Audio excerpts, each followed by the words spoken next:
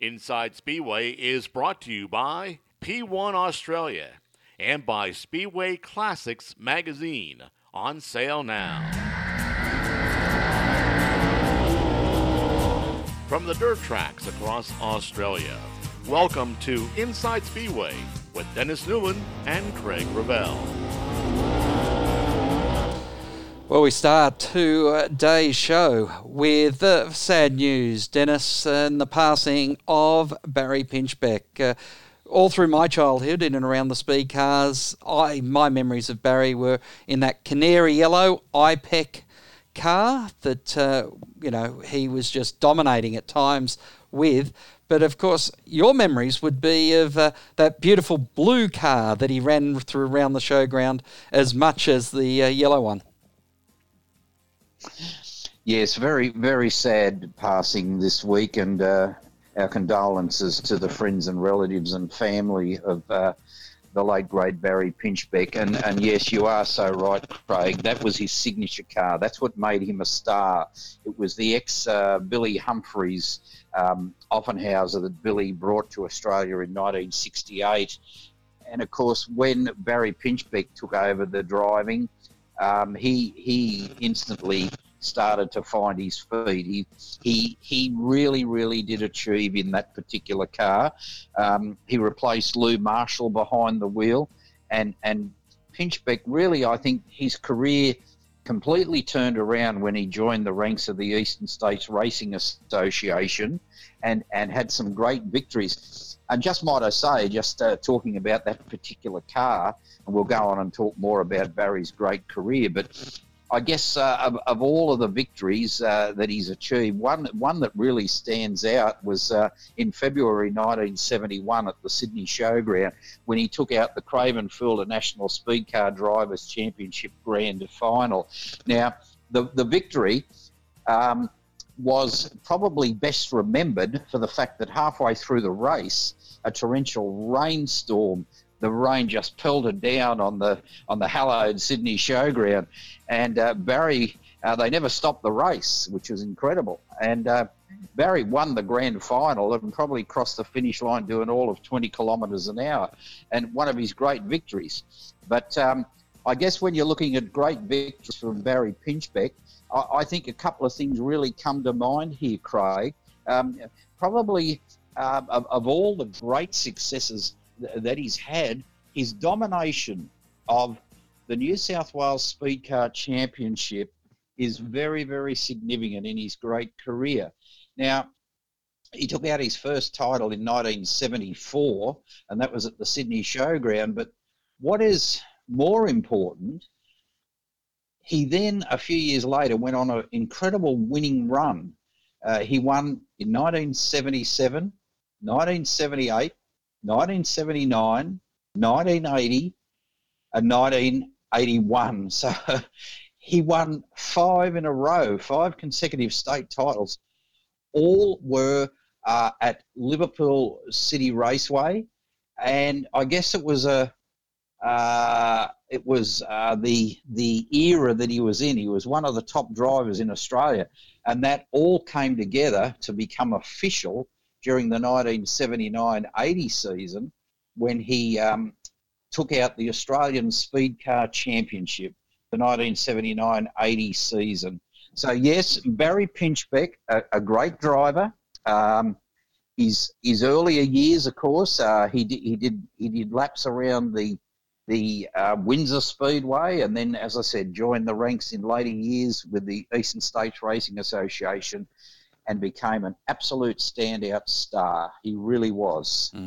Yeah, I definitely remember that yellow number one that Barry got to drive. That what was it? Year would have been the 1980-81 season, because you normally win the title so late in the season, you don't get much of a chance. And back in the days when you painted the car, it took a bit longer to get the panels all painted. Now it's just stickers, isn't it?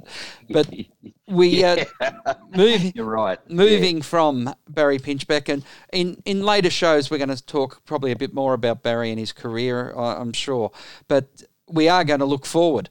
And we're speaking with Speedway Australia's Tim Saville. It's an interesting conversation when you speak to the head of the peak body that represents a sport.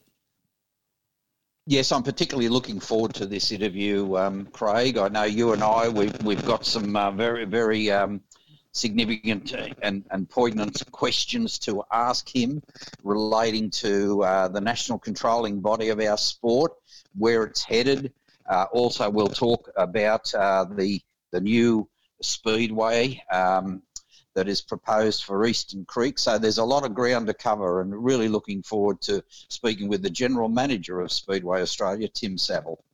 Yep, looking forward to that. So Tim Saville up here on Inside Speedway after the break. Inside Speedway is brought to you by P1 Australia and by Speedway Classics magazine, on sale now. Well, it's great to have the head of Speedways Australia on the line. Tim Saville, it's a very challenging time for everyone involved in Speedway, and I imagine when you're trying to coordinate an effort across such a diverse group of organisations, you're right in the middle of things. Yeah, hi Craig, thanks for having me. And yes, it certainly is a challenging time for the sport as a whole, and I guess that's what you have a body like Speedway Australia for, is to step up in times like this and make sure that, when we can get back going again as a sport, we're in a prime position to pick up and carry on from where we left off. And that's, I guess, what we are trying to do at the moment, is use this time productively to roll out some initiatives and make sure we can help tracks get back on their feet when they get the chance to do so, and provide places for people to race. And hopefully there's enough competitors out there that are still in a position to get out there and put on a show for fans. How has your office been able to manage it in the first instance, and how have you had to restructure how you do business? Well, we're sort of, as a sport, we've been quite a bit luckier in the main than, say, rugby league or AFL and things like that, mainly because it's not the start of our season.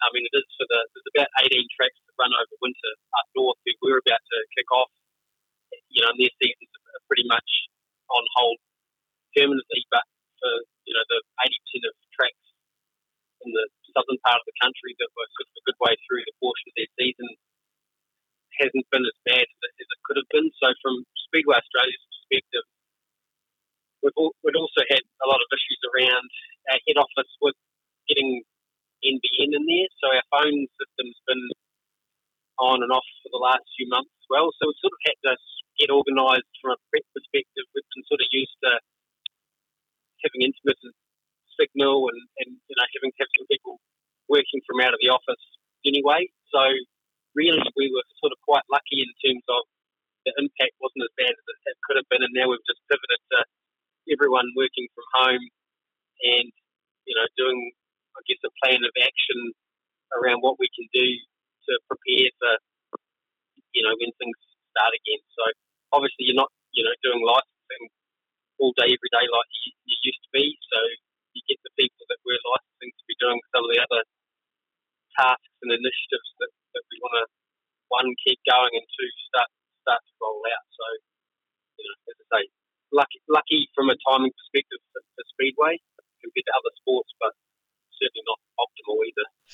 Tim, Speedway Australia, it's going along nicely at the moment, and how many years have you been in the chair now as General Manager? Almost 4.5, would you believe? So late 2015, I stepped to this chair, and I mean, it feels like yesterday, but yeah, that's in reality, it's getting towards half a decade. What do you feel, I mean, when you came into where you're at now and the whole of the organisation as Speedway Australia, what are some of the significant achievements on the national scene that you've incorporated into the running of Australian Speedway? Well, I think one of the things we've tried to do is roll out, I guess, initiatives that are of benefit to everybody. So, some things we've looked at over the last few years are about, say, retention of officials. So we have tracks that can't run race meetings because they don't have officials. And one of the things that we used to have, for example, was a $160 officials license. Well, through cost savings and things like that, we've managed to get an official license down to $25 for the year. And we've publicly stated we want to get that towards, zero. So by doing things like that and now training officials nationally, sort of national officials training program, that's providing value across the country in terms of the people that are needed to put on a race meeting. We've managed to keep competitive fees unchanged now for 5 or 6 years as well. So we've rolled out the stuff that we've been doing without having to pass on costs to competitors. One of the things that has sort of, it's not necessarily out there in front of the public full bore, but the public liability costs that tracks pay is a lot cheaper than it was 5 years ago. And that's mainly due to the great work that tracks are doing to reduce public liability claims. We inspect tracks now on a regular basis and try and give them, help in terms of upgrading their facility and what they need to do and safer. We have track safety grants, say $70,000 last year that we're putting back into safety. So I guess what we're trying to say from Speedway Australia's perspective is get our core tasks right, which is the licensing, the insurance, the safety side of things.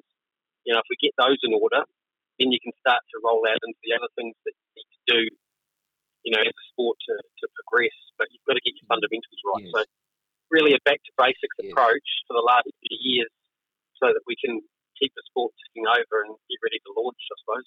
How many tracks, Tim, currently are under the umbrella of Speedway Australia? So there's just under 90 around the country, in every state and territory, obviously. But yeah, probably more than people think if they were to guess. How many tracks are out there? There's pretty much every major town, and then some smaller centres do have still a fully functioning speedway track. And there's a lot of stuff going on, a lot of good stuff going on around the country, which is one of the things we're doing this week, for example. While we've got a bit of time, is starting to share some of the success stories that some of the venues that have upgraded themselves, modernised, improved, and how they've gone about doing that. So we can share some of the good news that's going on in places that people may not be aware of. Everyone sort of understands there's the big tracks, and there's the tracks near their house or the ones they travel to, but in reality there's actually a huge amount of venues around the country that are doing good stuff. Yes, exactly, Tim. And you and your personnel get to visit all of these tracks over a period of time, a season or 12 months. What sort of a grading program do you put in place or stipulate to have the top level track, the next level, etc.? What are the main requirements you look for, Tim? Yeah, so we have a 5-star track grading process. Obviously 5-star being the best, and 1-star. A 1-star track, for example, can run all of the span grades that we have, whereas to run open wheelers and then to get into sprint cars, you need to have a higher spec track. So that's around the concrete wall, the wire ropes, the poles, the mesh netting to track debris and clay, things like that. So that's the 5-star rating is basically a rating of the safety fence and the crowd control fence. A lot of the other things that we look at a track inspection are around public liability risk. In other words, you get a public liability claim if someone trips over, and breaks their ankle or something like that. You hear stories, someone slipping on a grape in Coles and getting a $300,000 payout. Well, that's legit, and that happens at speedway venues. So you're trying to make, for example, the flooring and amenity areas non-slip and this kind of thing. You're looking for all those details, whether there's good quality handrails, because over time, over say 20 years of data, you see that a good portion of public liability claims aren't what you'd expect them to be at a speedway venue. Say people falling over, people falling down the hill on dewy night. It's not all just cars flying into the crowd and bits and pieces like that. And this is where the sport in the past has come unstuck through, public liability claims getting out of hand and the sport having to pay too much and not being able to afford the insurance. So that's why we're out there every year or every 2 years, seeing how venues are getting on with improving all that kind of thing. But basically, to get back to your question, a 3-star track is the minimum required to run a full field of sprint cars, for example. A 1-star track is what you need to run, the sedan type classes that see around as well. Now, Tim, when we're talking about relationships in Speedway, one that's been a tumultuous relationship right from the get-go is that one between Motorsport Australia and Speedway, not just Speedway Australia, but Speedway in general. How is that relationship going, understanding their role in motorsport and now having taken, and of course we're talking about CAMS for people who don't know about the change this year, and them now taking this moniker of Motorsport Australia, which is a much larger name, and you would normally expect to encompass all motorsport. Look, we have a really good relationship with Motorsport Australia, probably better than most people think. For example, in Sydney, our office is in the New South Wales Sports House, and Motorsport Australia is in there too.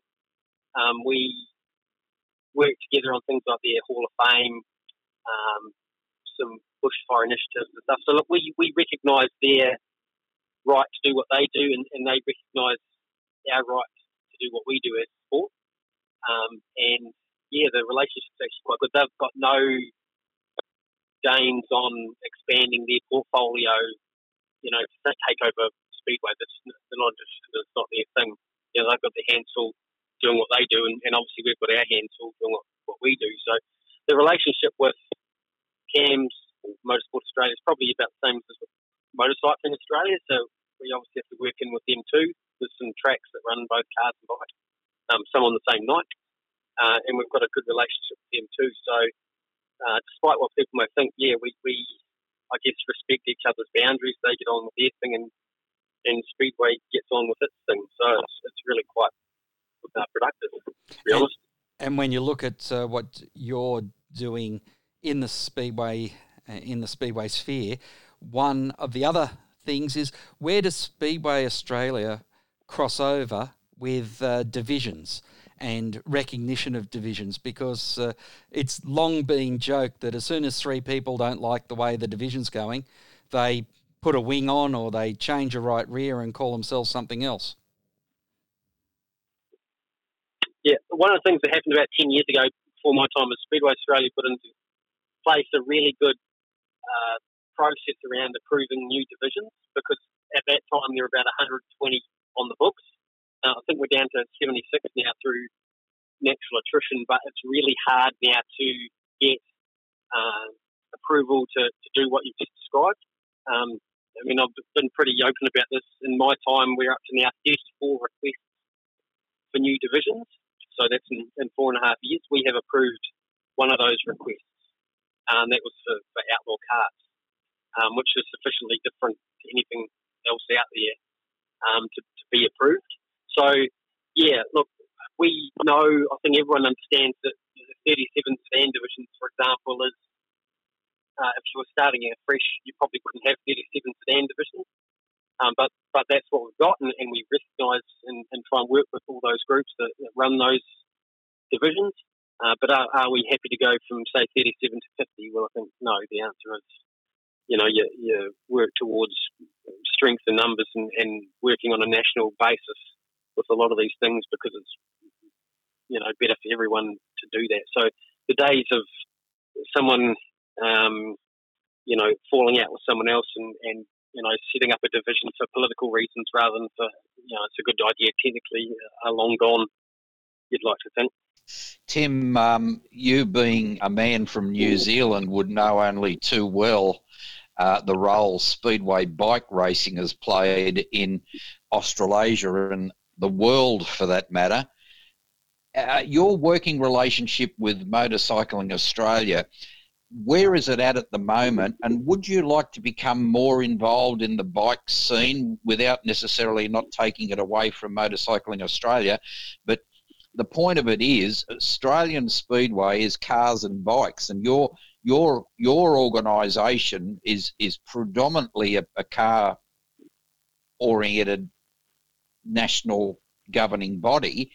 but I do know you have worked with Motorcycling Australia already in the past. Where do you see that going into the future? A closer amalgamation, or Speedway Australia even becoming more involved in the actual bike scene as well? Well, I think we certainly respect their mandate, which they have through the FIM, and work with them for a number of reasons. I mean, firstly, we're running at the same tracks. Our DNA is we evolved from Bike Speedway. And from my perspective, when I was at Speedway New Zealand, they are in charge of cars and bikes, so they've got an agreement with Motorcycle New Zealand to be in charge of Bike Speedway. So it is all under the one umbrella. So, yeah, from my perspective, that's what I was used to. But having said that, look, I guess we probably treat, to some extent, Motorcycling Australia almost like one of our divisional bodies. We listen to them, we try and work with them. Something that's good for them is probably good for Car Speedway. So, in terms of the relationship, it's good and it's only going to get better. And I think, there's a lot of opportunity there to do the right thing by both sides of the sport because it's best for everybody. It's something that when I started, it was sort of a bit of a urban myth to some extent that you couldn't run cars and bikes together. At a Speedway meeting we can, and we've certainly tried to encourage that where it works, and it does work. There's places like Pioneer Park in Queensland and Whyalla in South Australia. Perth Motorclub has done some things. There's a lot of Speedway karts running at motorcycle tracks, so I would hope that the relationship just gets stronger and stronger, and we'd love to keep working with them. You mentioned a track there, Pioneer Park at Ayr in North Queensland. I've been there many times over the years, and what a superb speedway bike track that is. And we've seen Australian solo championships run there over the years. Billy Sanders in 1985, the late great Billy Sanders won the Australian title there. It's a fabulous venue. So we can see the role bikes play in Australian Speedway, which changing the tack now, our proposed new track in Sydney. I know, Tim, you're working with a lot of people involved. Couple of questions. Where is all that at the moment? Where is it heading? And do you see this as a twin track complex to bring bikes back into the Sydney scene successfully? Oh, look, that was the original discussions right back at the get-go, which was about October, was around the fact that, there is room at a venue to have cars and bikes there. It's done successfully in a lot of places. And if you're trying to, one of the issues with the current Valvoline Raceway is the number of nights a year that they're allowed to run. Every time I've been out to Eastern Creek since all this broke, it's probably not like that now with the COVID situation, but, there's been drag cars running, there's been tarmac stuff happening on the Eastern Creek circuit, 7 days a week. So the opportunity for Speedway at that complex seems to me like you'll be able to run more than 40, nights a year. Why wouldn't you look at other things that can be run at that track? A bike track isn't just for bikes, it's also for karts, it's for vintage, vintage speed cars and things like that prefer a bike surface. So it just seems natural that you would certainly try and plan for that if you are starting in an empty paddock, which is pretty much what is happening. And hey, it might not pan out, it might not work from a logistical perspective, but it might. So if you plan as a best case scenario that it may occur, then fingers crossed it will happen. But you think, I'm aware that there hasn't been regular motorcycle speedway in Sydney since 1982, but on the other hand, you've also got vintage speed cars and things like that towing 5.5 hours down to Illabo to have a run as well. So a bike surface at the venue seems like it would be extremely useful if you're trying to grow the sport in Sydney. Tim, can you give us an update where everything is at the moment, working with the government with this proposed new track? What is the latest on the developments, and where is it at this stage? Yeah, sorry, you did ask that question. I know I didn't answer it. Look, it's in that. They released a scoping document a couple of weeks ago, which indicated where they were in the planning process. So I guess that's ongoing. They've got a team of people full time on this, and they certainly, I think, plan to be true to their word in terms of getting it all delivered. For the start of the 21-22 season.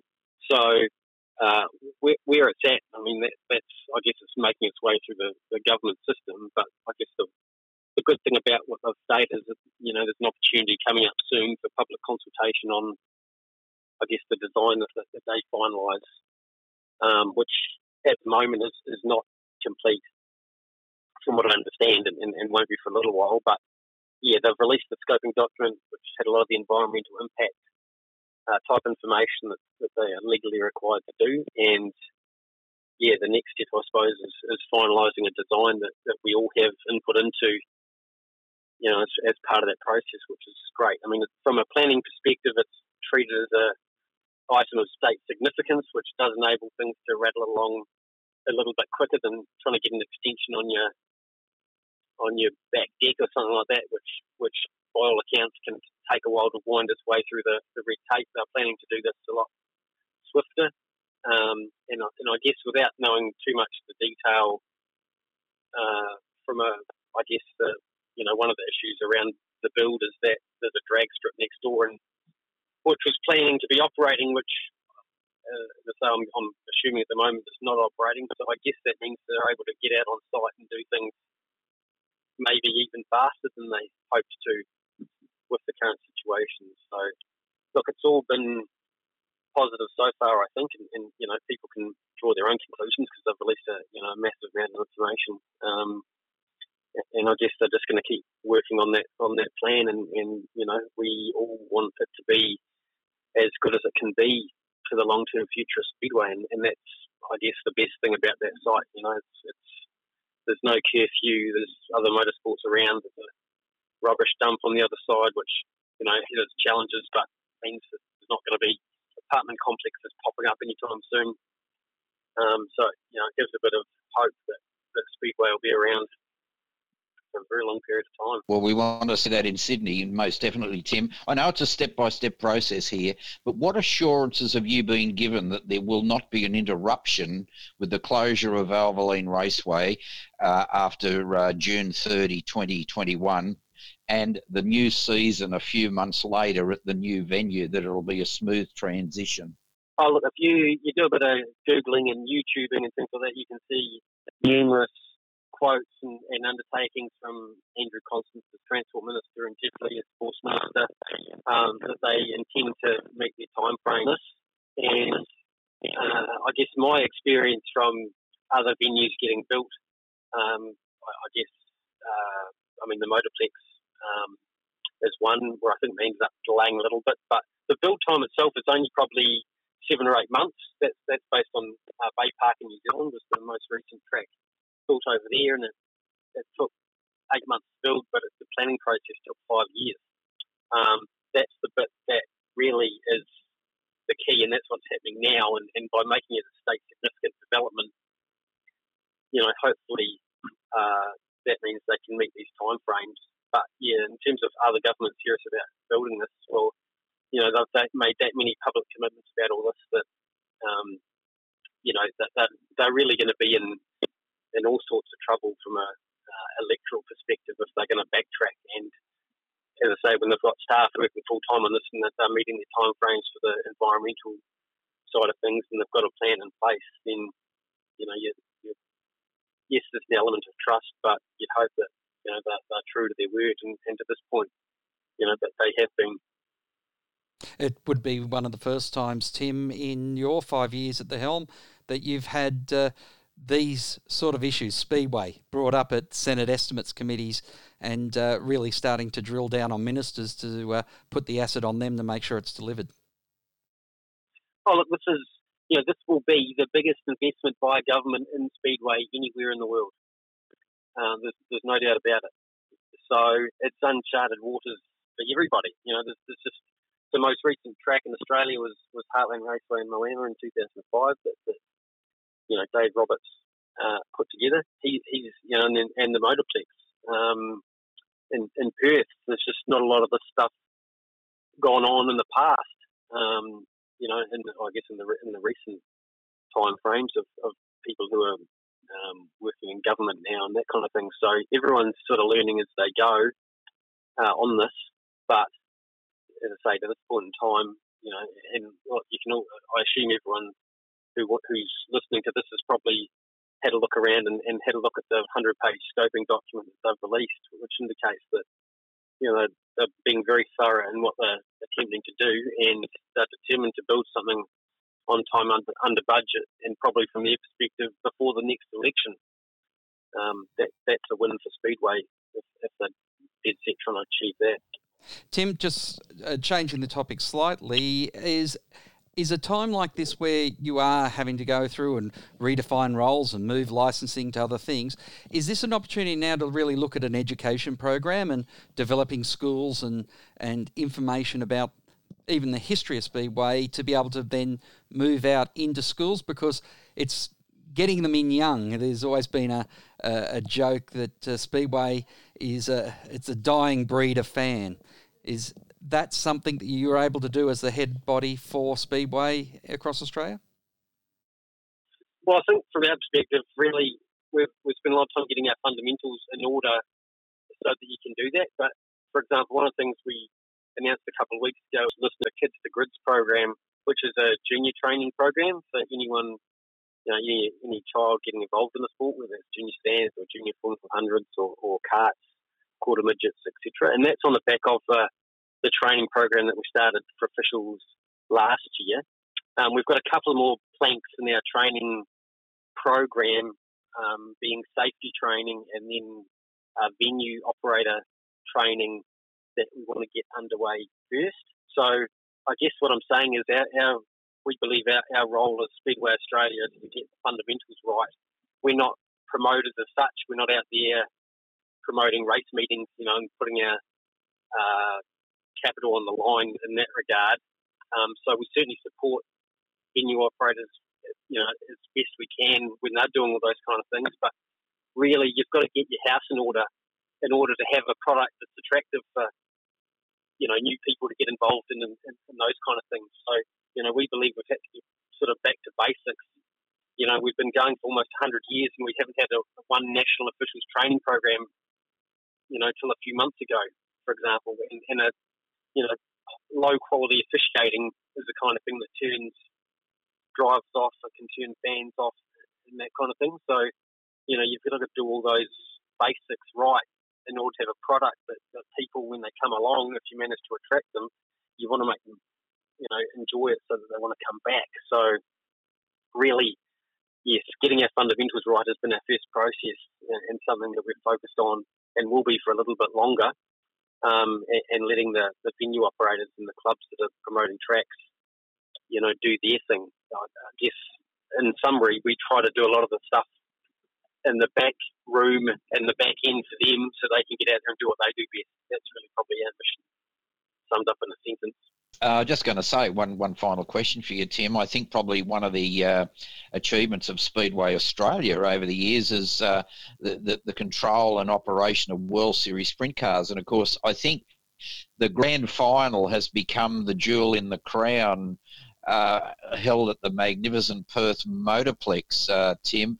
What a great night of 2 nights of racing that is, and sanctioned through Speedway Australia. That's got to be one of the highlights of Speedway Australia each season, the World Series sprint cars, particularly the grand final at the Perth Motorplex. Yeah, look, the racing in World Series is as good as it's ever been. The quality of the cars, the professionalism of the teams, and what the tracks are doing to put on that show. We had numerous venues this year with record crowd numbers. But yeah, the grand final is an awesome spectacle in itself, and it's a great way to finish the series. The Motorplex put everything into it, and the last couple of years it's been a tight race to the finish, which has added to it. But yeah, I mean, we've certainly World Series was, I guess, to some extent, all that Speedway Australia was perceived to be for quite a while, whereas now we try and do World Series and a whole load of other things too, so that we get value to everybody. And I think that's sort of been vindicated by the fact that we have got venues falling over themselves to try and line up and get involved in World Series, where it hasn't always been like that. So yeah, is World Series working? Yes, it definitely is. I mean, the sprint car racing has been phenomenal. Not just there, obviously, but most nights. But yeah, it's certainly been delivering on and off the track for the last couple of years at least, which has been our goal. And obviously we've got big plans for next season too that we're just finalising now, so we can get that information out and get people looking forward to it and having something to think about. And when we get out of the situation we're in, there'll be some good positive stuff happening that they can look forward to getting involved in next summer. Well, Tim Saville, head of Speedway Australia, it's been a pleasure having you here on Inside Speedway with Dennis and myself. Thanks, guys. Appreciate it. Well, Dennis, an interesting view from the top of Speedway in Australia, and thanks to Tim Saville for giving us so much of his time in what is a very difficult time for all sports. When you consider, you listen to what National Rugby League and the AFL are going through. Rugby union, if you follow that, Dennis, they are tearing themselves apart. You really have to wonder what rugby's doing. They're already a marginal sport to start with, and the way they're carrying on now, they're not going to win too many more supporters. Oh, you're certainly right there. One thing with Tim Saville, I've got to say this, of course, it doesn't matter what particular sport it is, the administration of that particular sport, you always have people who criticise. There's always people who say they should have done this or they should have done that or they should have done it better. And so that's just the way we are. That's human nature, but it seems more predominant in some sports, and I put Speedway in that category, unfortunately. But I think Tim Saville has shown that he's guiding the sport. He knows the incredible responsibility to get things right. He is aware of that, and I think he said some very, very poignant things, Craig. I think he's probably answered a few of the, shall we say, critics out there. I think he came up with some very relevant answers. Yeah, and importantly, dispersed a few myths as well, which is always good, because there's a lot of stuff out there in the ether, which he's put to bed now too, which is always important. One of the good things we get to do on this show. Exactly, always enjoy it, and I really do appreciate Tim Saville coming on our show. I know he's a very, very busy man, and we had to do a bit of planning to get him on the show, and we thank him for that. In upcoming shows, Dennis, we'll have the track champion at the Motorplex, Kai Blight. It'll be interesting to find out a bit more about that young man. Yeah, maybe a name that's not widely known nationally, but he certainly got the job done last season at or this season before it was all terminated through COVID-19, the coronavirus. But he is the track champion, and looking forward to talking with him, Craig. Until next time round, Dennis, always a pleasure to catch up with you here on Inside Speedway. Yeah, likewise, Craig. Thanks very much. Tune in next week for more on Inside Speedway. Inside Speedway is produced by Thunder Media. Any reproduction, accounts, or descriptions of the program without written permission from Thunder Media is strictly prohibited. Inside Speedway is brought to you by P1 Australia and by Speedway Classics magazine, on sale now.